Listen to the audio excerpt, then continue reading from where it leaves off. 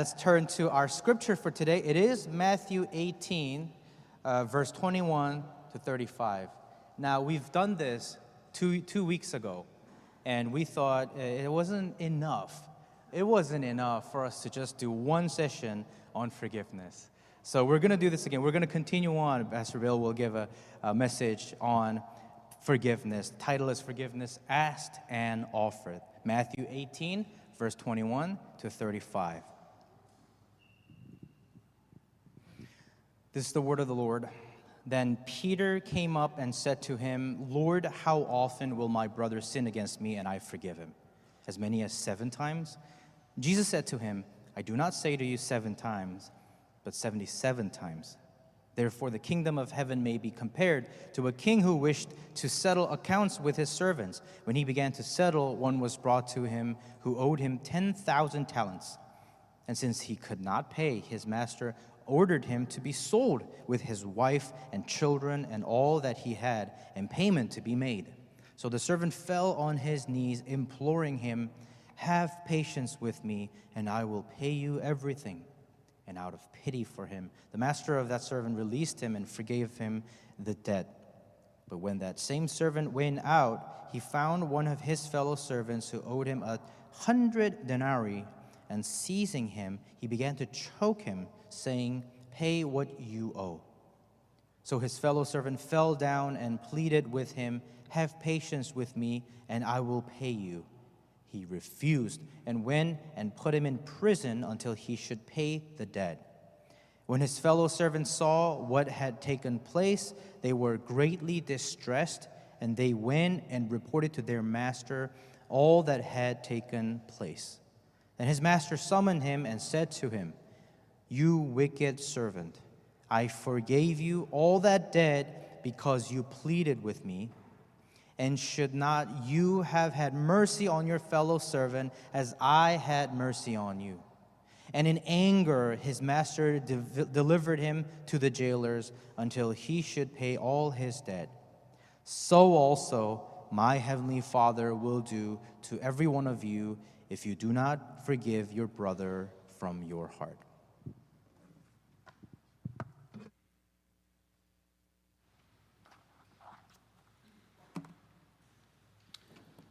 Good morning.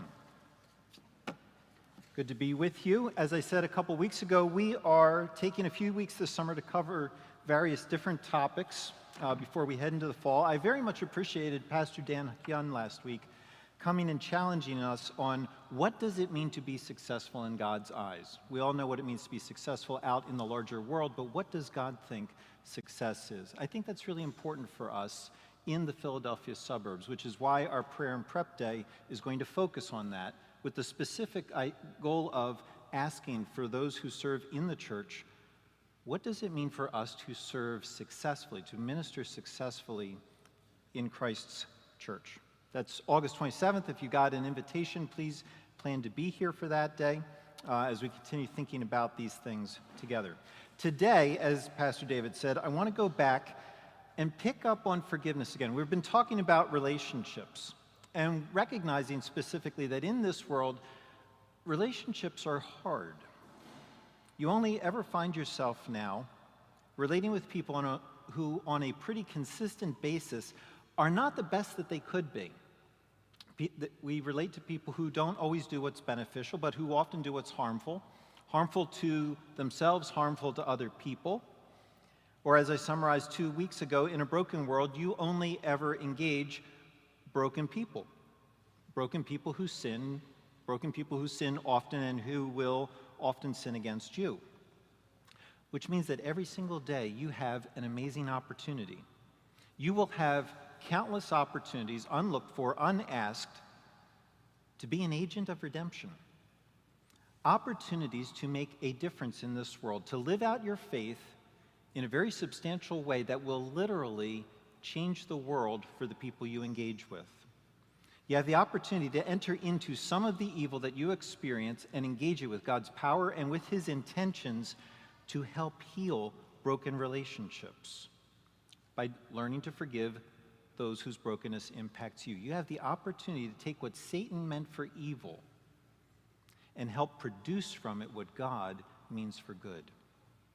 And you need to enter into that kind of hard work, because your only other alternative from today's passage is to take Peter's route in verse 21 and try to limit how much you have to forgive someone else.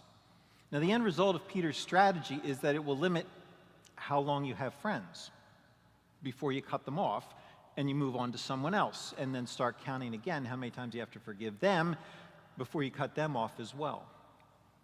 You start to realize that in a broken world, you will either help restore broken relationships or you'll contribute to breaking them even more. And the longer that I follow Christ, the more I see how central forgiveness is. Not just central to God's relationship with me, but central to my relationship with everybody else. So 2 weeks ago, we looked at what is it that motivates you to forgive more than Peter's suggested 7 times. And we realized that in our relationship with God, we are the ones who have sinned against him far, far more than anyone has ever sinned against us. And that it's in worshiping him, a God who forgives enormous debts, that we become like him. That we are those then who are willing to forgive others. This week, I want to look a little bit more closely at how you go about doing that. What are the practical ways that we forgive? But before we do that, let me point out that Scripture talks about forgiveness in a couple different ways. I had a conversation with someone after the service 2 weeks ago, and he was struggling with the idea of how do you forgive someone who actively wants to keep treating you badly.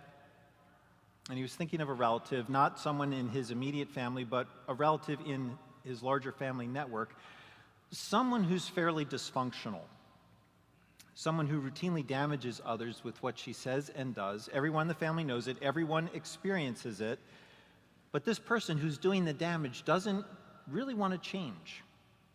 She wants relationships where she can do and say what she wants, and it's everybody else's job to give into her and to give her what she wants. So she wants relationships where she can damage and mistreat people repeatedly. Now, what does forgiveness mean with someone like that? That was my friend's question. With someone who doesn't see anything wrong, or with someone who is unwilling to change? Actually, you can even broaden it a little bit here, right? Because you have people in your life who have hurt you who are no longer in your life. Maybe they moved away, they cut off ties with you, they may have passed away. What does forgiveness look like when the relationship is, when the other person is either unwilling, unable, unavailable to engage in any kind of restoration? Scripture argues that there's still a place for forgiveness. For instance, Mark chapter 11, verse 29, Jesus says, "Whenever you stand praying, forgive if you have anything against anyone, so that your Father also, who is in heaven, may forgive you your trespasses." And what Jesus is saying is that it is possible, while you are praying, having this conversation with God, it is possible to have this thought creep up of something that someone did to you. So while you're talking to God, your brain at the same moment is talking to you, and it's reminding you of bad things that people did or said to you. And in that moment, Jesus says, you have a decision. You can either hold on to that memory, you can review it, you can revisit it while you're trying to pray, or you can forgive. Not that you drop everything, pick up your phone, call someone, say, "I forgive you," but that while you are still praying, you drop it from your mind. You let it go so that it doesn't influence your thoughts and so that it doesn't influence your prayers. Now, why would you do this? It's because how you engage that person has to be tied to how God engages you.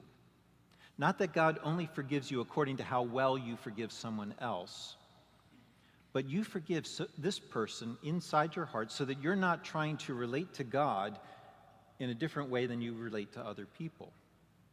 You're not trying to relate to him on the basis of his forgiveness for what you've done against him while you refuse to forgive someone else for what they've done to you.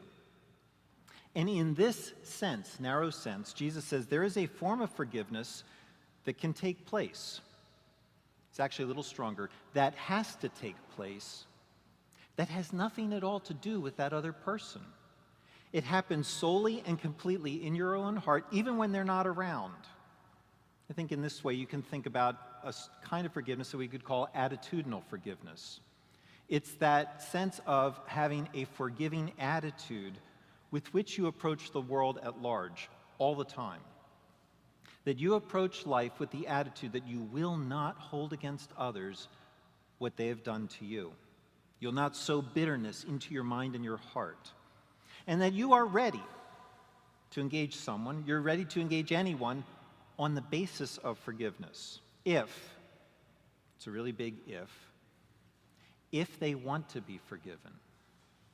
And so you forgive first inside your heart so that if someone else wants to restore the relationship, then you're ready to do the hard work of restoration. And again, it all goes back to the gospel, right? You do this because Jesus has already done the hard work of forgiving you, and because he continues to relate to you on the basis of forgiveness. And since that's the kind of relationship that he builds with you after what you've done to him, you now work hard to be ready to build that kind of relationship with anyone else. It's one kind of forgiveness Scripture talks about, attitudinal. Second kind, however, means that there's something that you're ready not simply to walk around with a forgiving attitude, but you're actually ready to engage that other person. You're ready to rebuild with the other person because the other person is also ready to rebuild. And so you might call this kind transactional forgiveness. It's the kind that happens between two people, the kind that gets transacted, asked for by one person, granted by another. Now, obviously, this kind of forgiveness you can't do on your own, but there's got to be some kind of partnership between the two people. Both of you are then understanding the nature of what has been done and the nature of what's being asked. That something was done that was wrong, some kind of sin, and the person who did the wrong sees it, owns it, can't make it go away on their own, and so they ask to be forgiven. That's the context for this parable that Pastor David read to us earlier. See, just in front of that parable, before Peter raises his objection, Jesus had been talking about how do we handle problems in the community of the people of God. We're going to have problems. Jesus assumes that. How do we handle it when we sin against each other? When we fail to live in a way that is best for each other? And Jesus says, chapter 18, verse 15, if your brother sins against you, go and show him his fault, between you and him alone. If he listens to you, you've gained your brother. And then Jesus goes on to talk about what you need to do if that person doesn't listen to you. That's the context. That's in the background. That's the conversation that's taking place. How do we resolve conflicts within the community of the people of God? And it's out of that that Peter then asks, Lord, verse 21, how often will my brother sin against me? How many times do we have to do this? And I forgive him. As many as 7 times? Basically he's saying, Jesus, I hear that I have to take some responsibility when my brother sins against me. I need to go to them, point out the wrong. And if they listen, then I need to keep treating them like family. I need to forgive them. But Lord, seriously, how often do I have to do that? 7 times? And Jesus says, not 7, 77 times. As many times, Peter, as they're willing to listen to you. This is what we talk about as transactional forgiveness. Something that transpires between two people that wipes out the evil that one did to the other. Now, to understand how we go about wiping that evil out, you have to see 3 things from Jesus' parable. First, we need to see the nature of sin. Second, we need to see the nature of forgiveness. And then third, we need to see the nature of forgiveness counterfeits of forgiveness. So the nature of sin today, the nature of forgiveness, and the nature of forgiveness counterfeits. First, in order to talk about forgiveness, Jesus tells a parable about money that is owed by one person to another, money that has to be repaid. And when he does that, he teaches us several things about the nature of sin. First, he teaches us that sin is about a specific wrong. Jesus puts numbers here on what's owed, 10,000 talents, 100 denarii. And he's telling us that what he considers to be wrong is specific. It's not vague. It's not a generalized, indefinable feeling. It's not a relativistic kind of thing. It's not something that some people think is bad, other people think is okay. It's not something where one person says, well, here's my truth, that was wrong. And the other person says, well, here's my truth, it was fine. Jesus is not talking here about something that's a matter of opinion. Instead, he's talking about something that is clear, definable, something that you can look at objectively and say, this thing that was said, this thing that was done is wrong. And it would be wrong regardless of who did it or in what era they did it. It's specific. That's the first thing he tells us about sin. Second, Jesus teaches us that sin incurs debt. When we sin against someone, there is something that we are taking away from that other person, something that should not have been taken away. In some way, we reduce another person's worth, their value as a human being, because we have sinned against them. Their dignity is less. In some way, we treated them as less than fully human, less than is their due, less of an image of God as is their right, something that was given to them by their Creator that no one has a right to take from them, something that has been taken from them and that now exists as a loss, as a debt between the two. Because it belonged to one person, it never should have been taken away, and therefore it's owed back to the person who lost it. So first, sin is specific. Second, it creates a debt that wasn't there before. And third, it's personal. It's inflicted by one person onto another. It's done by someone to someone else, so that there is now a cost for someone. So when we talk about sin, we're talking here about something that is a specific wrong that incurs a debt that's personal. Now I want to take a brief aside here for a moment. Do you hear how this parable speaks about sin in a way that is radically different from how our society talks about things that are wrong? Words are so important. I'm going to take a little excursion here. Words are so important because they express a certain understanding of the world. Words express an understanding of what is wrong with the world and of what needs to change about it. Words are never neutral in that sense. We don't use them in a neutral kind of way. And so, for instance, our society doesn't use the language of sin. In general, we don't like it. Why? Sin is linked to an objective standard, a standard that is over top of all of us, an objective standard that we've broken. And as modern Westerners, we don't want anything or anyone impinging on our personal autonomy. We don't want anything restricting our individual liberties. We don't want an objective standard or anything that reminds us of an objective standard. And so we don't use the word sin to describe what someone has done wrong to someone else. That refusal to say sin is not neutral. It's embedded in an understanding of how we see the world. And yet we do see things all the time that are wrong between people. We have to say something, even as moderns, when someone does something wrong to another. And so often, how do we do that? Often we substitute the word hurt.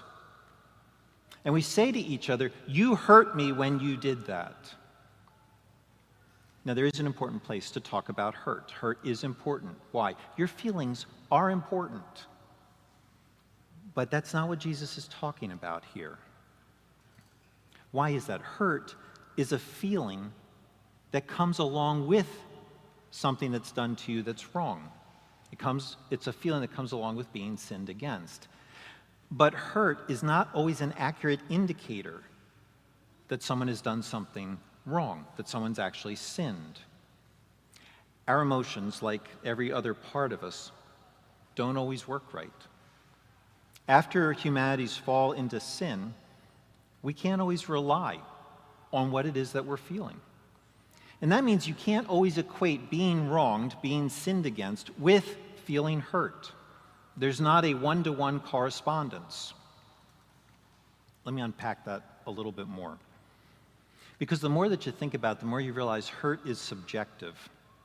See, some of us are incredibly thick-skinned, and everything just sort of bounces off of us. Some of us can take an awful lot of verbal abuse, and it just doesn't seem to affect us. We don't feel hurt. We don't experience ourselves as having been hurt. But is it always the case that if we don't feel badly, that we weren't wronged? We weren't sinned against? You realize, of course not. You can still sin against someone even if they don't feel hurt by your sin. Why is that? Because sin is not measured by whether or not it produces certain results in your feelings. Sin is not measured by whether it produces a certain emotional reaction in you. Sin is not determined by the results that take place. Sin is in the thing itself, the thing that is done that is wrong, regardless of your reaction to that. You have sinned when you mistreat an image of God. Every time that you demean someone or take something of their image away from them, you sin against them. Whether they feel demeaned is not the question. That's important, but even more so, what matters is that you did demean them. And that means someone doesn't have to notice the presence of sin in order for it to be sin. They don't have to feel hurt for it to be wrong, for it to be sin. Let's say, for instance, you slander someone. You gossip about them, they don't know it. They go to their grave, never knowing it. Therefore, what? They don't feel hurt. But you have definitely wronged them. You've sinned against them. Or let's talk about parents. Parents, you and I do this all the time, right? We do it when we talk badly about our child to other adults, but use vocabulary and concepts to do so that go over our child's head. So if you're holding your 2-year-old and you say something like, "Oh, I can't wait for her to go back to school so that I can get my life back," has your child understood in that moment that you've said your life is worth more than hers? That her value as an image of God is not on the same plane as your value? That she's not worth sacrificing for? Did she understand that? Probably not. You're speaking above the level of her understanding. And in that sense, she's not experiencing hurt. But truly, you have sinned against her in a huge way in that moment. It's very possible to sin against someone without them registering hurt. The flip side of that is true also. It's probably harder for us to see in our modern world because of how the modern world teaches us to think. But it is possible for someone to feel hurt when no one has done anything wrong to them. See, some of us are thick-skinned, some of us are thin-skinned, and so we'll say to someone, "When you said that to me, you hurt me." And we'll say that even when, objectively, the other person didn't do anything wrong. They weren't nasty, they weren't insulting, they weren't edgy, they weren't demeaning, they weren't trying to hurt, weren't trying to harm. They simply what? They expressed an opinion we didn't like. An opinion that challenges the things that we do like and the things that we believe. Things about ourselves, about other people. Well, what's happening there in that moment? They said something that disagrees with us. That's clear. But disagreement alone is not wrong. It's not sin. In that sense, they haven't wronged us. They've expressed ideas that might have implications for us, implications that we don't like, implications that would require us to think differently, live differently. So we might feel upset. But if the other person did not take away something that God has given to us as our right for being made in His image, then there was no wrong and there is no sin. Which means then that that word hurt is not capturing what Jesus is talking about here in Matthew chapter 18. Please hear this. It took a long time to make this point. Words are not neutral. They express certain understandings of how the world is, and they express certain understandings of how the world ought to be. So if you want to enter into the world the way that God sees it, you have to use words that align with the way that He uses them. Which means here that you have to understand He's talking about specific wrongs, objective evils that one person has done to another, wrongs that rob that person of what God gave them as he made them in his image. That's point one, the nature of sin, which teaches us then something about the nature of forgiveness. Back to Jesus' parable in Matthew 18. The king understands that his servant owes him a debt. Verse 23, the king wants to settle the account, wants it closed, wants the debt to no longer be there on the books, standing between the two of them. Servant, however, can't cover the debt. And so verse 26, he begs the king, have patience with me, and I will pay you everything, which is utterly ridiculous. You remember from 2 weeks ago that we calculated his debt at somewhere in the range of $20 billion. Be patient with me? How patient? How long would you have to wait for someone to work in order to pay you back $20 billion? Servant has no idea still what he's done to the king. And so he tries to build a relationship with the king out of obligation. This is what I owe to you, so I will pay you back what I took from you. I will work it off. I'll do things so that you and I are now good, so that you actually like me. Sounds an awful lot like how many of us interact with the Lord. We get convicted and we say, oh, okay, I did something bad. It was really bad. I should not have done that, should not have said that. So I'll read my Bible today. Or if I already read my Bible, I'll read my Bible more. I'll give a little more money. I'll even serve in nursery. That's got to be worth a couple $100 million, right? Now we're good, right, God? We feel the debt, sort of. But our solution doesn't take into account the enormity of what we owe. And yet we know we can't just carry on like nothing happened. See, this is what relational debts do. They get in between people, and they cloud all the interactions. They confuse the relationship. The people who owe, they feel the weight of the debt over top of their head all the time. It affects and complicates every interaction. The people who are owed feel the injustice of what was taken away from them, what was due them. Let me give you a minor example. When I was about to start work on my dissertation, my advisor came to me and told me that every student starts with great expectations and promises of when they're going to turn things in on certain dates, and then inevitably those dates slip. And he said, when that happens, very wise man, when that happens, the relationship changes. Students will see their advisor coming. They know that they owe a chapter a couple months ago. And the student will turn down the hall and duck into a doorway just in order to avoid this person that they've had all these interactions and conversations with. Debts complicate relationships. It's not just grad students. How about when you and a housemate have a fight that doesn't get resolved? You know what that aftermath is like, right? You walk through the house without looking at each other in the eye. No one has to say anything, but now there's this unspoken agreement to stay in separate rooms. And then there are those awkward moments when you accidentally walk into the same room. And then you stare at the floor and you do this little dance to make sure that you don't look or touch the other person as you try to get away from them. And now everybody knows that there are these off-limits topics that we just can't talk about if we are ever going to talk again. Debts complicate relationships. Everyone involved feels them. No one knows what to do once they're incurred. So how does the king handle the $20 billion debt? He cancels it. He absorbs it, absorbs the loss, absorbs the cost. He pays what the other one owes. Why? So that he can remove the debt, so that it no longer exists between the two of them, so that now they are able to relate to each other without the debt adding weirdness to the relationship.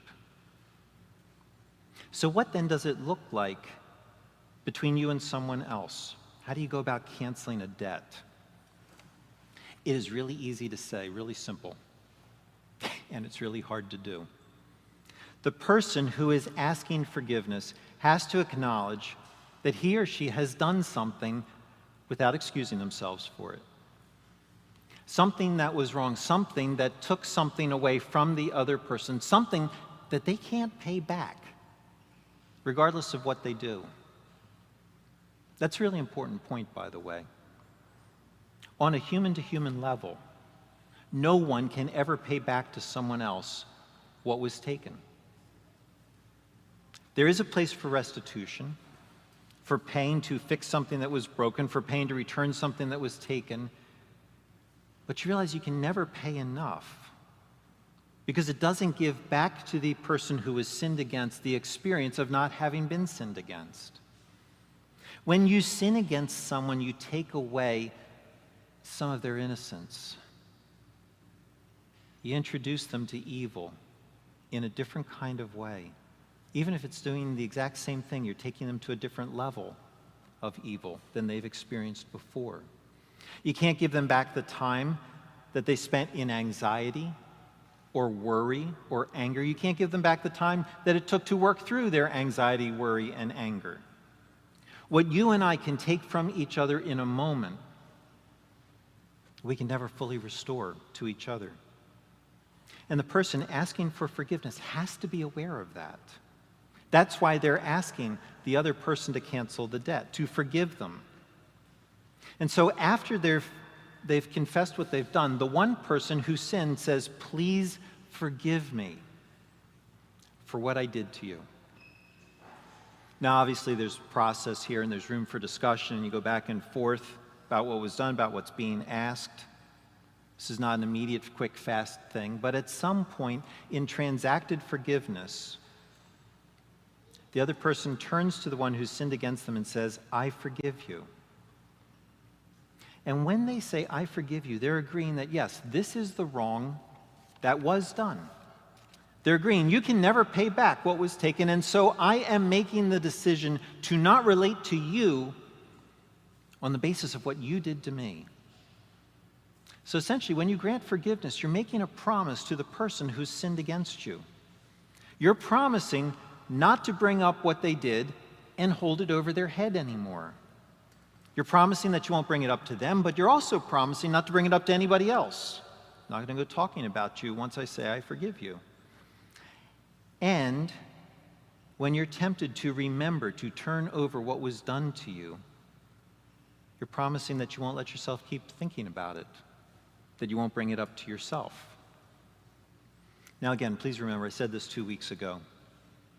Granting forgiveness does not restore the relationship. It does not rebuild the trust that was broken. There's still work to be done. But when you forgive the debt, when you cancel the debt, the wrong that was done to you, that's the step that says restoration can now begin. It's a canceling of the negative in the past in order to build something positive in the present with the hope of a healthy future relationship.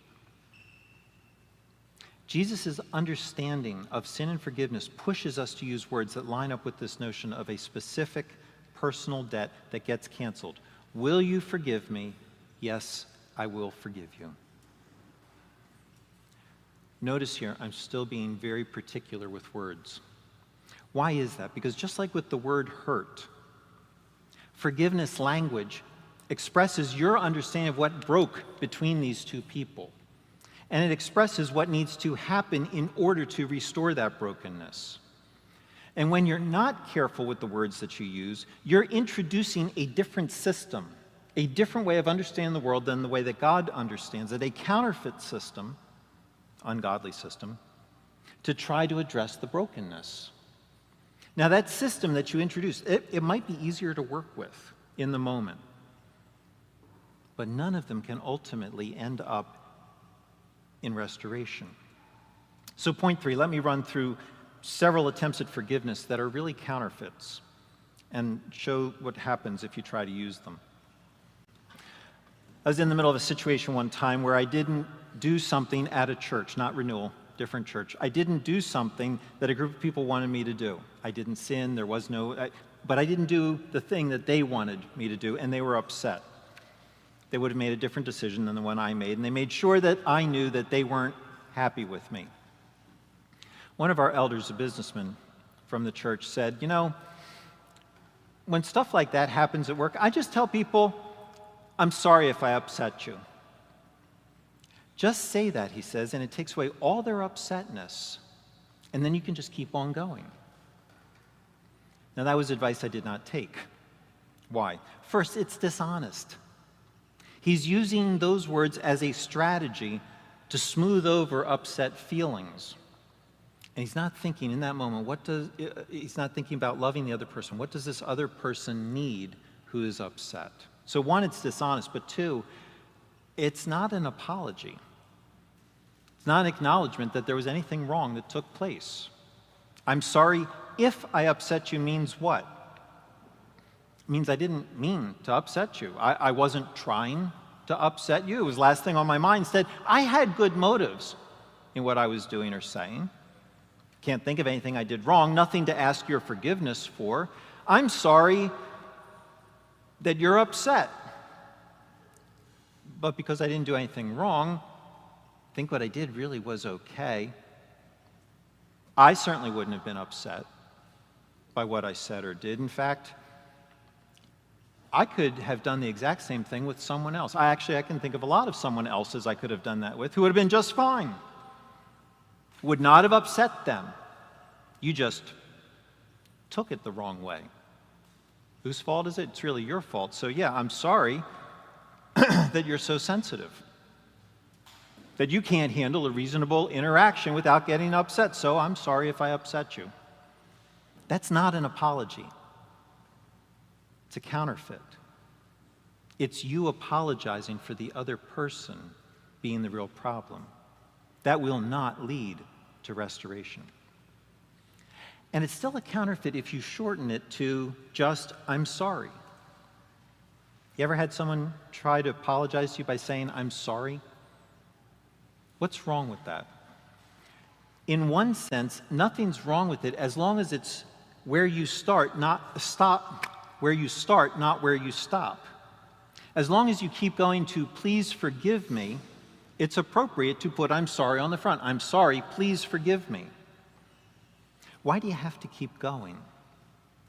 Because I'm sorry is an expression of what? It's an expression of sorrow, of sadness. That is not the same as a confession that I did something wrong, that I did something wrong to you and now I owe you. It's always appropriate to express sorrow, but it is not a full apology. Think about it this way. If I come over to your house and I trip over your dog, spill red wine all over your white carpet, I am very, very sorry. I'll help make sure the dog is okay. I'll mop up the carpet. I'll arrange to have it cleaned. I'm really very sorry. But I haven't sinned. It was an accident. And so there is no debt. There's nothing that I did to demean you.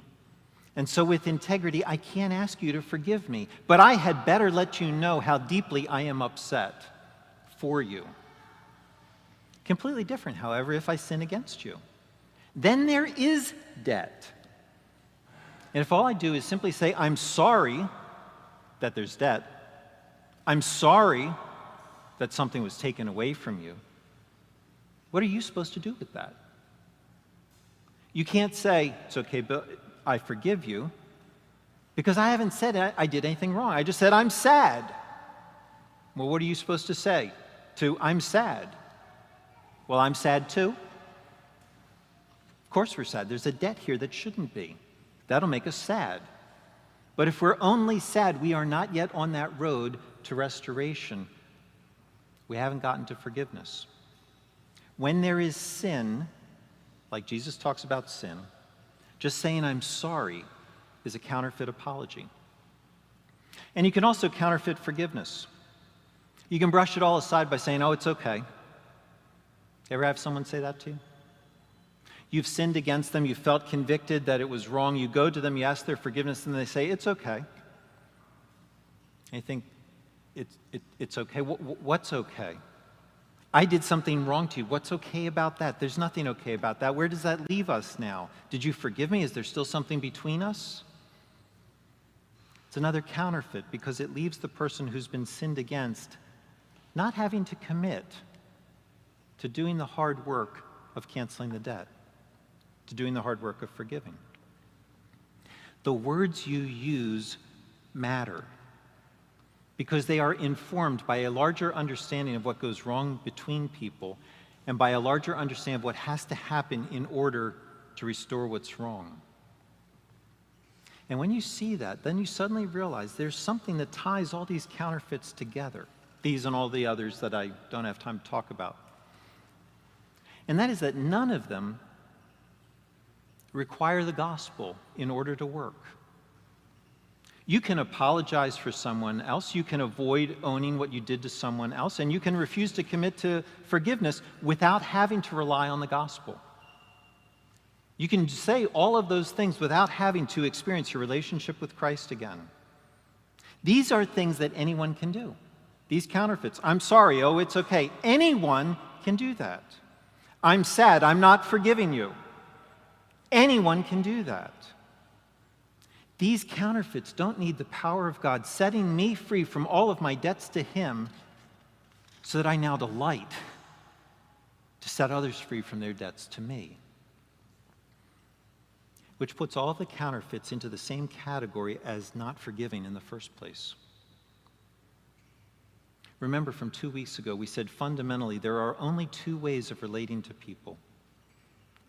You will either relate to people out of a grace-oriented worldview, where you extend yourself to someone on the basis of what they need, or you will relate to others by only giving them what they deserve, what they've earned from you by being good to you. And when they get too far beyond what they've earned, like needing to be forgiven more than 7 times, then you cut them off. In a broken world with broken people, those are your only two options. Either you tap into unlimited resources that flow into you from the outside, so that you don't need someone to be good to you in order for you to be good to them. You don't need that because you are so filled up with the love of a God who was good to you when you weren't good to Him. So filled up with His power that you have energy to reach out to other people, to give them what they need. You'll either live that kind of life or you will limit your interactions with others based on what they've earned because you think that's actually going to give you a better life. And that means when the counterfeits are so appealing,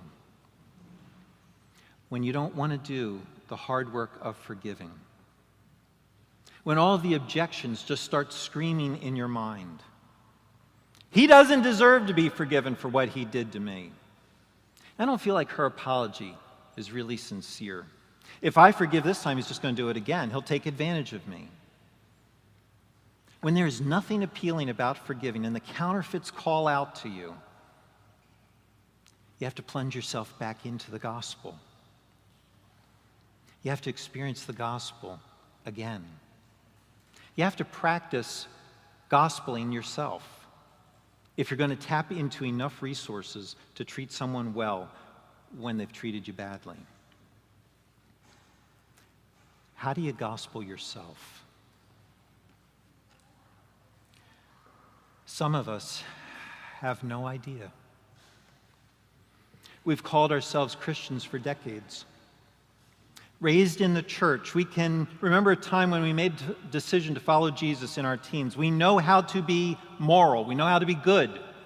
We know how to think the right thoughts about God. But we don't know how to tap into the gospel when we need it most. When we don't want to do what we know we need to do. How do you do that? How do you gospel yourself?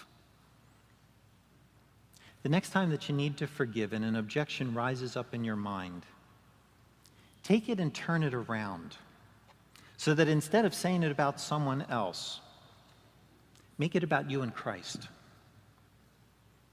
So if your mind objects and says, he doesn't deserve to be forgiven, remind yourself that Jesus did not decide to die for people who deserved his sacrifice. But he came to pay off the debts of people who didn't deserve it. Remind yourself that he didn't come to save good people. He came to save people who needed to be saved.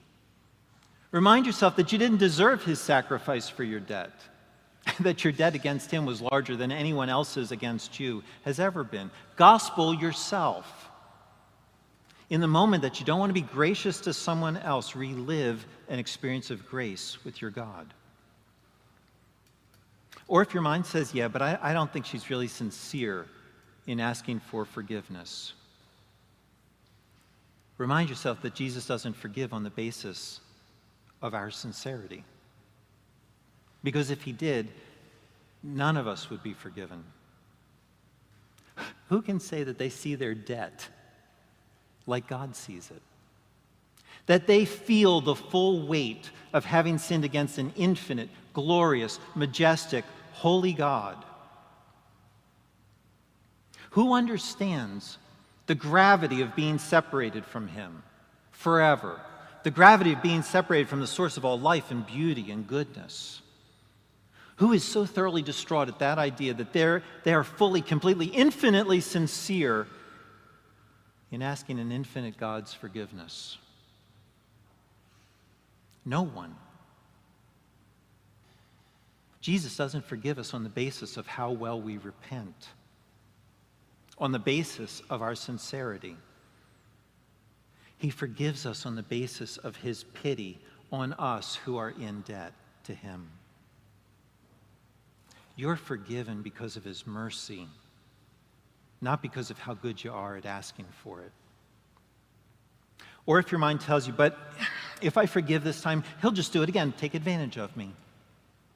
Then remind yourself that Jesus did not decide to stay in heaven so that he could keep himself from being taken advantage of. Remind yourself he could have. He could have chosen to stay safe, safely tucked away from anyone who would sin against him, but he came to earth instead, where he was mistreated while he lived and turned over to a horrible death, where he refused to use his power to protect himself so that he could use all of his power to protect you eternally. You who haven't sinned against him once or twice or 7 times, but over and over and over.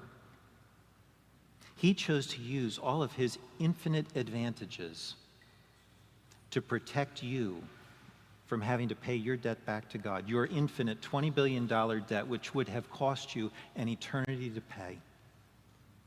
He protected you from that by wiping out that debt, canceling it, paying it himself, so that you and he could be restored, so that you could have a friendship with him without debt in the middle, so that you can now have his Spirit flowing in you, opening your heart to want to forgive. When it's too hard to forgive, you've forgotten the gospel again. Forgotten what it's like to be loved beyond your wildest dreams. What do? Go back. Experience that again. Don't just do some mental gymnastics. Theology does what? It points to him, but it isn't a substitute for him. Thinking about God is not the same as actually interacting with him. Gospeling yourself starts by thinking correctly, meditating on how good he is, but then it moves to an actual encounter with him. Think well about your objections, but then engage him, talk to him, ask him to love you. Ask him to love you in such a way that you know that he loves you. Experience him. And then you will find not only the power, but also the desire to give to someone else what he has so kindly given to you. Lord Jesus, our vision of you is way too small. Our vision of ourselves is much too great. We think far too well of ourselves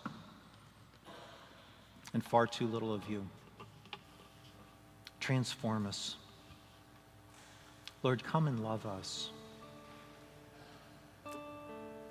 You've given us illustrations of prayers in the Scripture where we are invited to cry out to you to fill us because we need you.